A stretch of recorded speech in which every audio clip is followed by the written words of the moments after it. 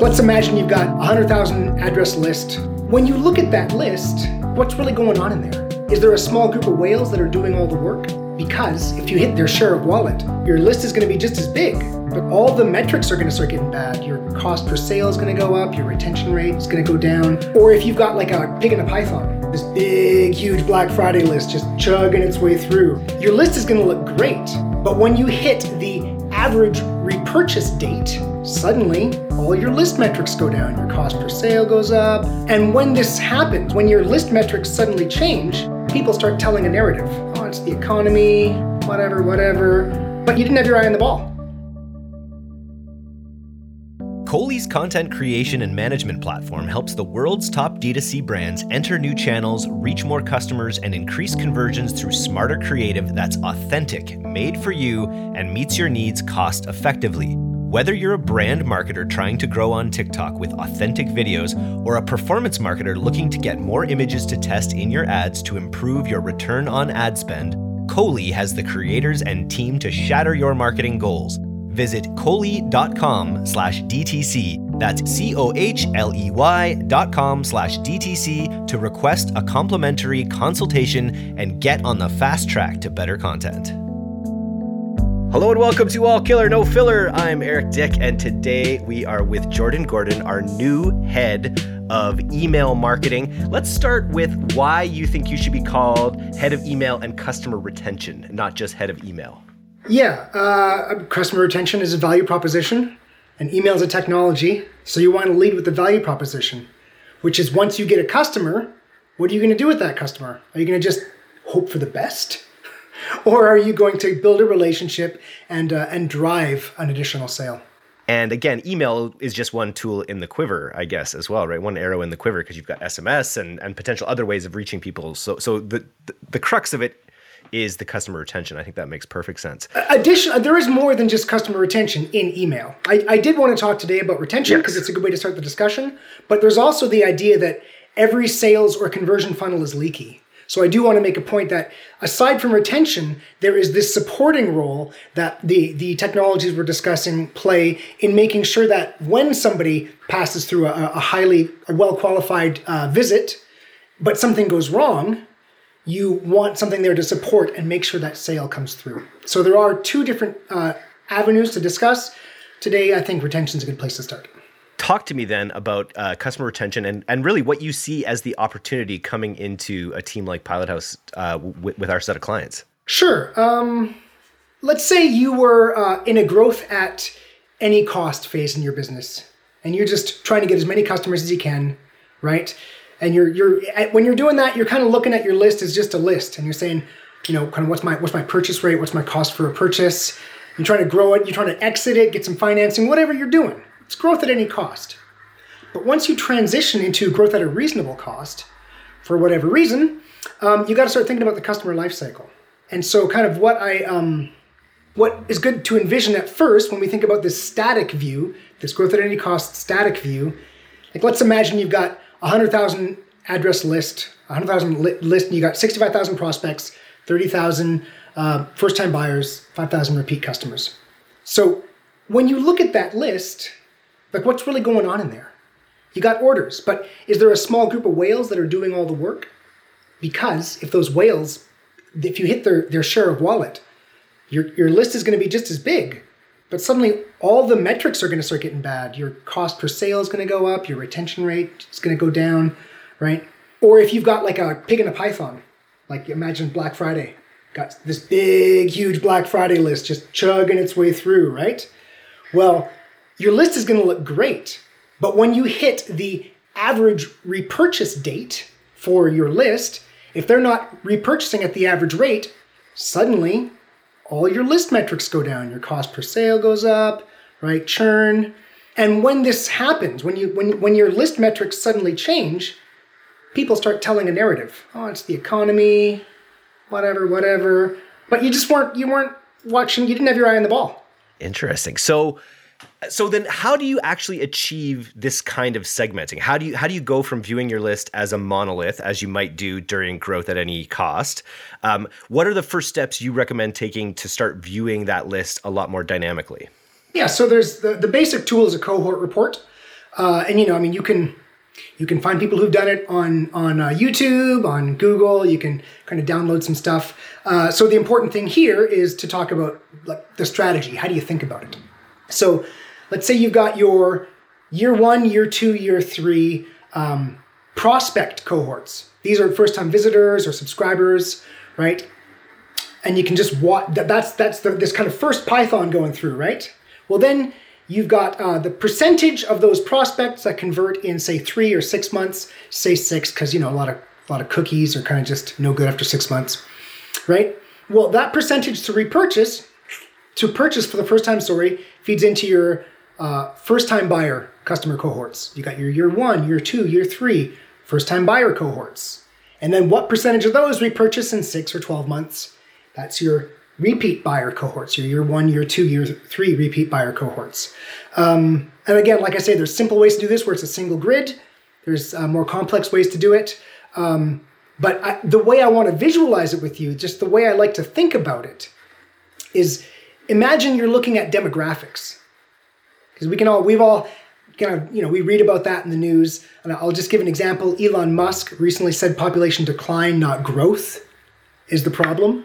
I thought that was very interesting, by the way, because you hear so much about overpopulation and this and that. And really, when you look at it, according to Elon Musk, we're in a decline. That's the real problem, potentially. Yeah, for sure. And so what did we see even before COVID? Unemployment was at like generational lows.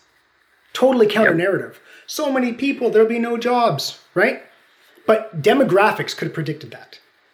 So anybody who's thinking, oh, there'll be no jobs, it's like, okay, well, they didn't have their eye on the ball. They weren't looking at their cohort analysis, right? So they couldn't predict what was going to happen with that business.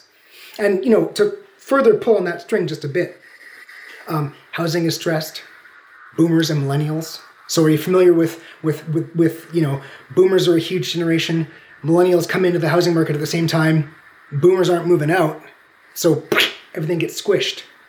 That is a demographic problem, right?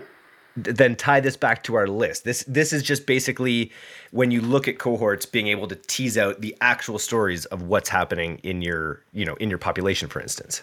Yeah, exactly. So here's an example, right? You have your Black Friday list going through. I think let's develop that first example. You had your Black Friday list going through this year, your Black Friday list going through this year, your Black Friday list going through this year, right? First year, you do a bad job of reactivating them. Second year, you do a good job.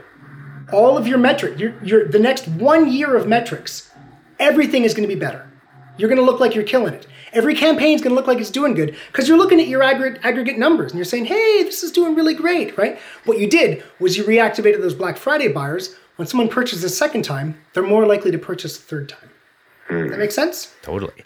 So here's a question I have about cohort reporting, because this is something we're dealing with on the D2C side, is we're looking at our cohorts from when users come in. We're also looking at from where they come in. So we're acquiring users on TikTok, on Facebook, a little bit on Google, organic, etc. Is that another dimension that you're considering in cohort reporting, where you're sort of considering the source of these users? I would drop the cohort idea for this, and we'll move on to something else. I mean, when you're doing affiliate marketing, you would want email to migrate people from expensive channels to lower cost channels, from say paid channels to owned channels, right? So you use, I actually was an affiliate manager for a while, and then I moved into email marketing, and the first thing that my manager said was, get those affiliate buyers, onto email and then onto direct load. So how can we do that, right?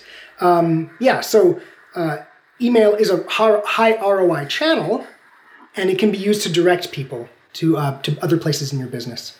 Yeah. Agreed. And ultimately, it's the place. Yeah, it's a zero incremental cost, really, in terms of messaging these people again. So it really just matters that you do it in as smart a way as possible, I imagine, because that's the real benefit with not treating your list like a monolith. Not only are you going to have better data about what's actually happening, but you should also be able to move the needle in terms of messaging more people with the right message at the right time to drive more sales, correct? Yeah, so that's like, that's like the leaky bucket, right? Which actually ties into the other more technical portion, which is where can I get the most leverage? And so if you imagine that you've got your purchase funnel, right? Right at the bottom of your purchase funnel is your shopping cart. So every single thing, affiliate, everything coming in, direct load, just hits that shopping cart. So your highest leverage on the funnel is to build out your shopping cart abandon, by far, because it touches everything, right? And it's also on the awareness funnel, it's where they are, like they put it in their cart. They were not just lollygagging around. Someone doesn't walk on the lot unless they want to buy a car, right? So yeah, that's where you get the most leverage. And then you find places up, further up the funnel. I worked with a company that did, online suits, Indochino, and people would come into the store. It's like an omni-channel environment. So, emails should go out. If you set up the right technology, go out from the sales associates. So now you've got a sales associate in your store. You've also got them in your phone. So that's moving further up the funnel to support those conversions. So I want to just go back a little bit to the dynamic cohorts that we talked about here. You've got your year 1, year 2, year 3 prospect cohorts. What's the sort of best way to activate cohorts within this mentality? Like, is it literally, are you sending different messages to people who've been on the list longer than you are to people that are newer on the list? Sure. So what to do with this? There's 2 ways you can do it. One is the kind of the automated way, which is what any small business would do and a lot of medium-sized businesses. And then you've got huge companies like Walmart and Target, who are also not just using email, they're using stuff in the mail, right? They're using everything they can. There's 2 ways to approach it. Let's just do the Target way because it covers everything, and then boil it down to the simplest way, right? The Target way, they're going to find, they're looking at these snakes going through the python, and they can see this group is not looking like they're going to come back, right? We can just see the demographics. We can see this is going to get crunched. So we send coupons or whatever, or promotions, whatever it is, however you want to activate them, to this group and get them to buy, right? Maybe we've got, hey, blue widgets are in. We can do blue widgets for a deal. Okay, let's send these guys blue widgets, right? Get them to repurchase so that as that pig goes through the python, you maintain your kind of your benchmark metrics or improve them, right? Okay, that's the complicated way. We're not all going to do that. Although, you can always go through there, hit attractive cohorts, exclude, people who maybe got in on a promotion. You don't want that customer to be running at a loss. Okay, you can do that manually. The other way is just to automate the whole thing and know what are the best times to activate someone. And I mean, it's simple. When someone first discovers your brand, that's a great time to activate them. So you would automate a welcome series, right? When someone purchases from your brand, okay, that's a great time to reactivate them. So you do all the things you want to do then when they unbox at home. Okay, let's get a review, right? Let's do a refer a friend. Let's get their friend on board, right? Yes, and then if they become kind of stale, and you kind of look at when does the average repurchase happen? So that's when you're going to start thinking about reactivation, because I want to hit the average reactivation date with a high reactivation rate. So you do a reactivation flow or a kind of an automated nurture that's going to get them to reactivate at that time. Welcome, post-purchase, reactivation. There's actually 2 welcomes. There's welcome buyer, non-buyer. And then cart abandon. If you hit those 5 things, you've really got a lot covered. It's time to let your customers enjoy the products they love without the friction of reordering. That's why the world's most innovative brands like Peet's Coffee and Il Maquillage rely on Order Groove subscriptions to build long-lasting customer relationships and deliver recurring revenue. Order Groove integrates with all e-commerce platforms, making the experience easy to manage and seamless for shoppers. From enrollment incentives to churn-fighting AI, Order Groove gives your business the tools it needs to be the next big subscription success story. Visit ordergroove.com/DTC to receive 2 months off your first contract.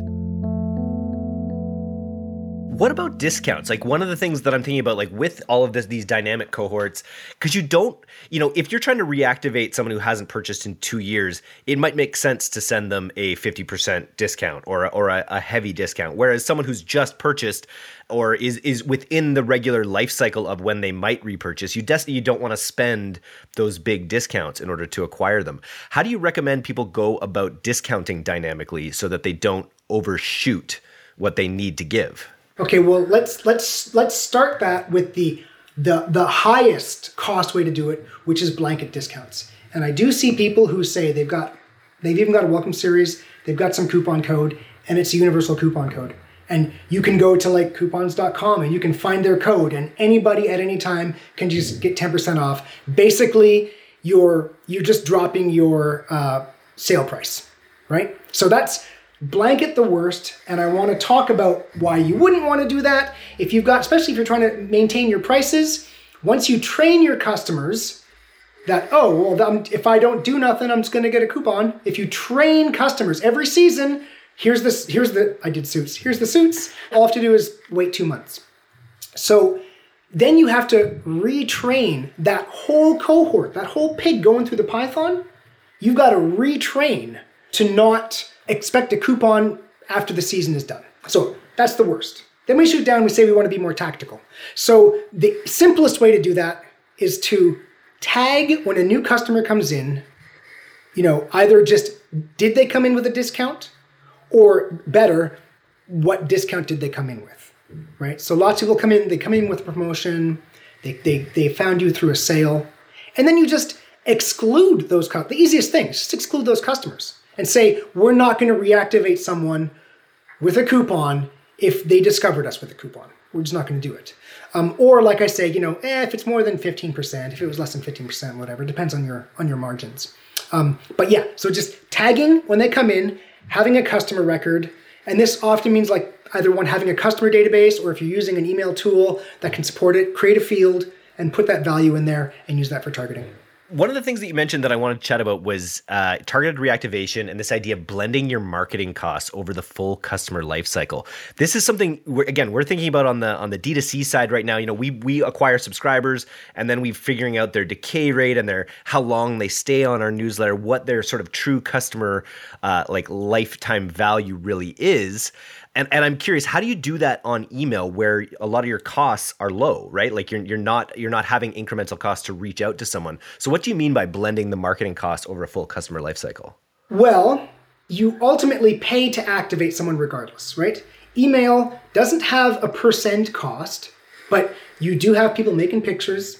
You got people writing messages, just the same as any channel. So first of all, it would be incorrect to say there's no cost, right? That's true. But also, often people are paying to reactivate customers. This does happen where we say, okay, well, we're gonna discount. In either way, if you're doing that, if you're spending money, well, the important point is that, you can find different studies, the numbers are different, but it all converges around it costs 80% less to reactivate a customer, right? So if you've got a customer, getting them to buy again costs 80% less than bringing in a new customer. Now, you can't stop bringing in new customers. It's not like you just shift your spend. You need to balance it between the two, and actually take what you make reactivating and put it back into your acquisitions. So since it's so much cheaper to reactivate a customer, 80% less, you can spend on that. And there's actually something I call the 20-20-40. It's a little technical, but if you imagine that it costs 20% as much to reactivate an existing customer, 20% of your list is repeat customers, 20% of your buyer list is repeat customers, and they're 40% of your revenue because repeat customers tend to buy more, right? So you get more leverage there. If you've got a 20-20-40, you want to turn that into a 25-30-60, right? Where you spend some more, where you get really good leverage on your first-time buyers. I had one executive who his whole retention strategy was just make a second purchase. That's it. Someone's purchased once, make them buy a second time, and then just let them do their thing. Because that's where you're getting this huge amount of leverage. Take that 20, turn it to 25. You're suddenly, your repeat buyer list is 30% of your list, and they're 60% of your revenue. That's the That's the goal. A bit more of a flywheel at even just with that little shift in percentages, shifting your budget to really focus on acquiring better users off the hop, because then their costs go down over time with these other metrics. Yeah, that's exactly right. Well, I mean, this started at the buyer, but then what you do, of course, is you take what you're making and you feed it back into acquisitions once you know that you're hitting, whatever margin you need for the rest of your business. And it just all of this data feeds into what you can pay to acquire a new customer for, I guess, right? Like, this is he who can pay the most for a customer will win in our current environment. That's right. So it ends up this really macro thing, kind of like when you're looking at the list and you've got your list metrics and there's what's going on in there, picking a Python, all this stuff, but you've got these list metrics. Well, when you've got a sale that you can spend 80% less on, right? But you say, okay, well, let's make it 70% less. Let's go after just people on the margin, right? That feeds in and makes all of your metrics better because you've got this extra buyer that you spent far less to acquire. What are you actually using technically to do this cohort analysis? Is this all Google Sheets, or is there a program that's breaking out all these cohorts? I've always done it in a spreadsheet. That's the only way, really. But for a client, I would just make a spreadsheet, and I'd probably use the same core spreadsheet for multiple clients and try to find a simple way to do it. Because also, I listed these 3 different tiers. I mean, that's very Nike, right? We would want something just simpler, which is, let's just look at this and see, you see them, it's kind of like a vertical. If you download it, you'll find one, you'll see it's like a vertical. And you can kind of just see what's going on. You can see where it's weak. And you can always if you do a cohort analysis, you're going to see where it's weak. Just start marketing to those customers because you have their addresses, you have their identities, they're customers. We can get a deal on Blue Widgets. God, let's send those guys some Blue Widgets, right? Well, I really appreciate you coming on All Killer No Filler today, man. I look forward to chatting again soon. Yeah, and you know what? Next time I've got some other ideas, like we touched on how to amplify your associates, what to do with email in an omni-channel environment, which is more of this supportive concept. And yeah, just talking about how to tighten up the funnel, because this was very retention focused. And totally. Email's got 2 sides of a coin. So I do hope I get to come back again and chat with you some more. It was fun. You certainly will. And if you want to work with the Pilot House email team, just go to pilothouse.co and fill out a form, and you can geek out with us on email anytime. Thanks so much for listening to today's episode. If you're not a subscriber to our newsletter, you can do that right now at directtoconsumer.co. I'm Eric Dick, and this has been the D2C Podcast. We'll see you next time.